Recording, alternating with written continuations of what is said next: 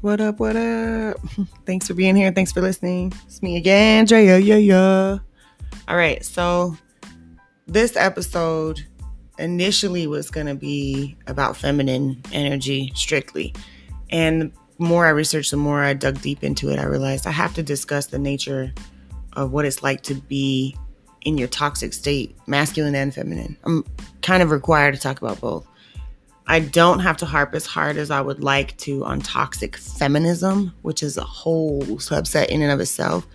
What I'd like to actually discuss, because I'm solution-based, is going over these traits of the wounded, right? When you're in a state of woundedness, which means you're in a state of not healing or stagnancy, that's how I perceive that. When you've been emotionally something traumatized you or hurt your feelings, and you're trying to figure out how to get back, or where you're just like in that perpetual state, that becomes a level of toxicity. If you don't figure out how to heal and move forward with your life, you can become a toxic person to the people around you.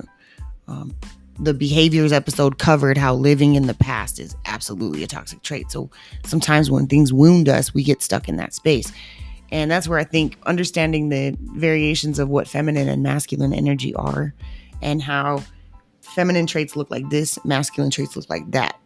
These are not woman problems, man problems. These are universal traits that can be taken on by any of us at any point. So understanding the layers at which these wounded traits affect us can be helpful so that we can move forward with how to heal ourselves, or at least how to rethink what we're doing with our responses.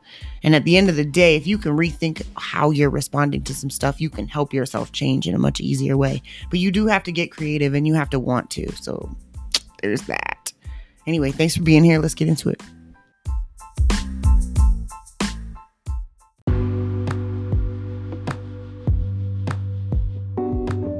We're going to get into a bit of the traits of the wounded masculine.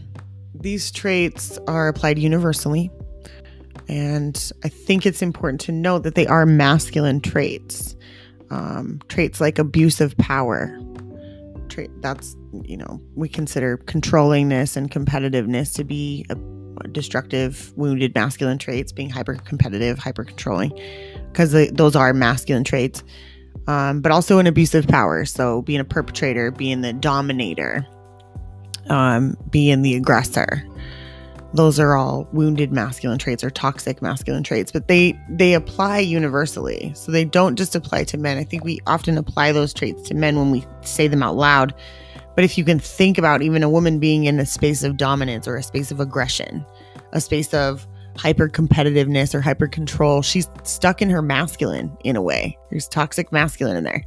The other kind of things that are associated with wounded masculine is confrontation and criticism. I think that criticism is often associated with a feminine trait, but it's a masculine trait. It's left-brained. It makes sense that it's in the masculine side. The wounded masculine is criticizing, is picking things apart just to pick them apart, right? I thought that was pretty interesting to note that criticism and abuse are both considered masculine traits. I think abuse makes sense because it's also correlated with dominance and confrontation. Avoidance is also a masculine trait. I thought that was really interesting because, I don't know, I guess it makes sense when you think about it, maybe to some degree, but for me, avoidance was one that I think we associate very highly with being a feminine trait, and it's actually a masculine trait. So all of these things are masculine traits that are wrapped up into each individual in different places. I think that anyone who says they haven't ever been the perpetrator of some criticism or some bullshit just is lying to themselves. This state of masculinity is absolutely in every single one of us, in terms of the lower frequency nature of it. But so is the divine aspects of masculine nature. And those exist as well. The natural divine aspects of masculine are things like confidence, inner strength, responsibility, focus. Those are masculine traits that we get to bring into our daily lives. We get to project those in here, as well as stability, direction. I think protection is usually associated with masculinity, but I think even women show a level of protection in their nurturing, and we don't ever associate the mama bear kind of stuff with masculine, but these are masculine traits. You are a universal individual. So am I. And the coolest part about that is like these elements of recognizing that when you're having courage or when you're having discipline or when you're feeling capable, you're stepping into your divine masculine. You're holding your divine masculine in place. Other divine masculine traits would be certainty, assertiveness, stability, capability, clarity. That one's cool. That's neat. I think clarity is one we definitely correlate a lot with feminine energy, and it makes sense that it is not, because clarity involves the left brain. The masculine traits and qualities that we all exhibit within come from the left brain world, left brain side of the world. That's why we have things like music to help us correlate the two of them. That's why we have things like art to help us correlate the two of them. Now, the top main ways to look at masculine, at least from a couple of different energetic perspectives, is first, it's active energy. Masculine is also giving energy.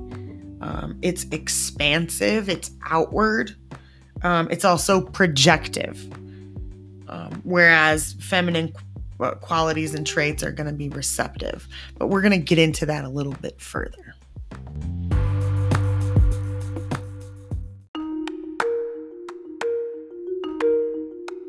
The wounded feminine or toxic feminine energy in a universal way is when we exhibit behaviors like codependency or behaviors like neediness or victimhood. It doesn't matter who it is, man or woman. That's toxic feminine energy when you're being a victim or you're acting like you're powerless or you're extremely overly sensitive or you're extremely overly codependent, like over emotional. Those are toxic feminine, wounded feminine energies. These can apply to all of us. I mean, how many times you've seen dudes go into spaces where they're like, feel powerless. They just literally feel like they're powerless. Like, bro, how many times you seen them get into overly sensitive states or overly emotional states? Maybe codependent even. I feel like the sensitive probably jumps in when they're not really emotive. But nonetheless, men can have neediness as well. These traits definitely get associated with women a lot more in terms of like manipulation, withholding, and weakness, but applies in such a weird blanket way. And we don't talk about it without blaming all sorts of other things outside of personal accountability. And I realize you can't just like walk up to someone and be like, change your mind, you should feel better. That's unrealistic. But I do think it's okay to tell people, hey, here's how the energy fields around you work. You should, I don't know, care. And the more you care, the more you can actually help yourself further. So I don't know. That's kind of a key element to that. But I think it's important to back up off of people and just let them be where they're supposed to be. I think it's super easy for us to get into our opinions and try to tell people what to do. But the truth is like so much harder than that. Just stay up out of everybody's business. Focus on the stuff you like, you know? Do the things you like to do. The natural feminine or divine feminine behaviors that are associated is stillness, flow, radiance, understanding and nurturing, tenderness. These are all very easily identifiable with females, but you can think about times where men have been nurturing or men have been tender to you. Maybe. No, not everyone, obviously. Kindness, intuition, creative, feeling. All of those things are universal. Men have these things too. It's funny that we don't think of men as like having any sort of sensitivity or any sort of emotional awareness or any sort of flow or like calmness to them. I think we always kind of sometimes we have a society that sets us up to see very polarized views. And now we have a society set up around all sorts of like gender layers. So masculine and feminine as core energy behavior components is just helpful to make note of, because then when someone is stuck in their toxic masculine, you can pay attention to that. When you're stuck in your own toxic masculine, you can pay attention to that. When you're stuck in your toxic feminine, like your codependency or whatever, you can totally take notes there.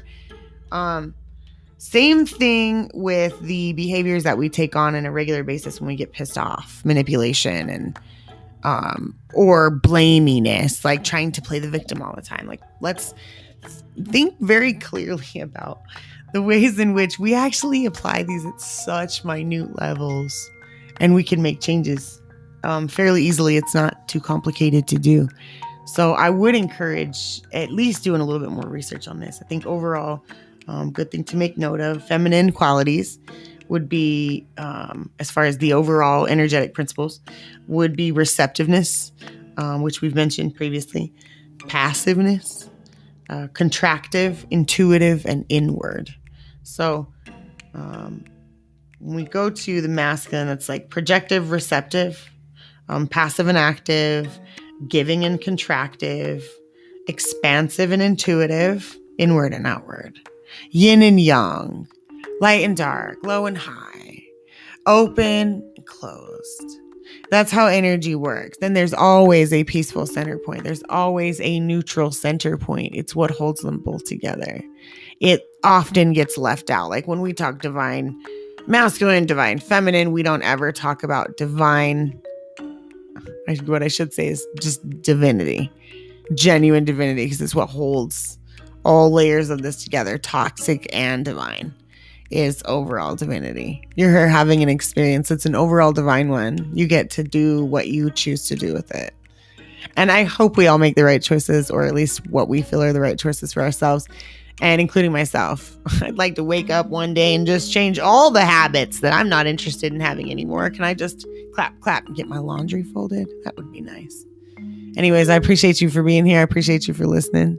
I hope you guys are enjoying these, each and every one of them. I know they've been kind of long. If you would like to leave any voice messages, you can do so on the Anchor app.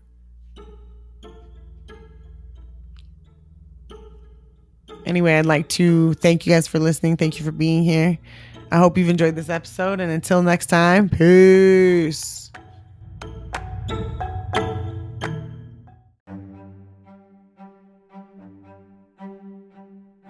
We're going to get into a bit of the traits of the wounded masculine. These traits are applied universally, and I think it's important to note that they are masculine traits. Traits like abusive power. That's, we consider controllingness and competitiveness to be a destructive, wounded masculine traits, being hyper-competitive, hyper-controlling, because those are masculine traits. But also an abusive power. So being a perpetrator, being the dominator, being the aggressor. Those are all wounded masculine traits or toxic masculine traits, but they apply universally. So they don't just apply to men. I think we often apply those traits to men when we say them out loud. But if you can think about even a woman being in a space of dominance or a space of aggression, a space of hyper competitiveness or hyper control, she's stuck in her masculine in a way. There's toxic masculine in there. The other kind of things that are associated with wounded masculine is confrontation and criticism. I think that criticism is often associated with a feminine trait, but it's a masculine trait. It's left-brained. It makes sense that it's in the masculine side. The wounded masculine is criticizing, is picking things apart just to pick them apart, right? I thought that was pretty interesting to note that criticism and abuse are both considered masculine traits. I think abuse makes sense because it's also correlated with dominance and confrontation. Avoidance is also a masculine trait. I thought that was really interesting because, I don't know, I guess it makes sense when you think about it, maybe to some degree, but for me, avoidance was one that I think we associate very highly with being a feminine trait, and it's actually a masculine trait. So all of these things are masculine traits that are wrapped up into each individual in different places. I think that anyone who says they haven't ever been the perpetrator of some criticism or some bullshit, just as lying to themselves. This state of masculinity is absolutely in every single one of us, in terms of the lower frequency nature of it. But so is the divine aspects of masculine nature. And those exist as well. The natural divine aspects of masculine are things like confidence, inner strength, responsibility, focus. Those are masculine traits that we get to bring into our daily lives. We get to project those in here, as well as stability, direction. I think protection is usually associated with masculinity, but I think even women show a level of protection in their nurturing, and we don't ever associate the mama bear kind of stuff with masculine, but these are masculine traits. You are a universal individual. So am I. And the coolest part about that is like these elements of recognizing that when you're having courage or when you're having discipline or when you're feeling capable, you're stepping into your divine masculine. You're holding your divine masculine in place. Other divine masculine traits would be certainty, assertiveness, stability, capability, clarity. That one's cool. That's neat. I think clarity is one we definitely correlate a lot with feminine energy, and it makes sense that it is not, because clarity involves the left brain. The masculine traits and qualities that we all exhibit within come from the left brain world, left brain side of the world. That's why we have things like music to help us correlate the two of them. That's why we have things like art to help us correlate the two of them. Now, the top main ways to look at masculine, at least from a couple of different energetic perspectives, is first, it's active energy. Masculine is also giving energy. It's expansive. It's outward. It's also projective. Whereas feminine qualities and traits are going to be receptive. But we're going to get into that a little bit further.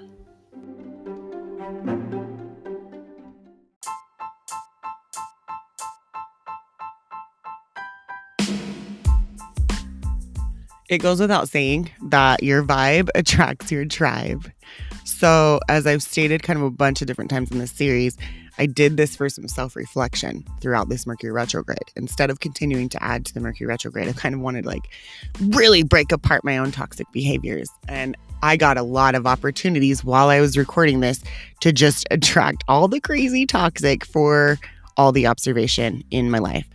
And super thankful for that. But the next series is going to be about divinity or something uplifting, because we're trying to attract the right kind of energies. And these podcasts are geared to be solution-based, or they're geared to be at least thinking-based and thought-provoking.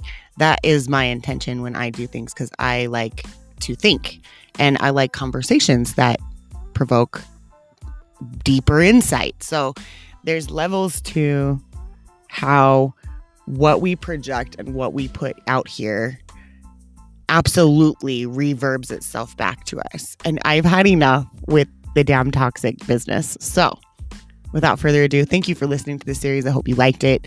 Feel free to follow me around on social media. You can find me as Drea Yaya everywhere. And peace.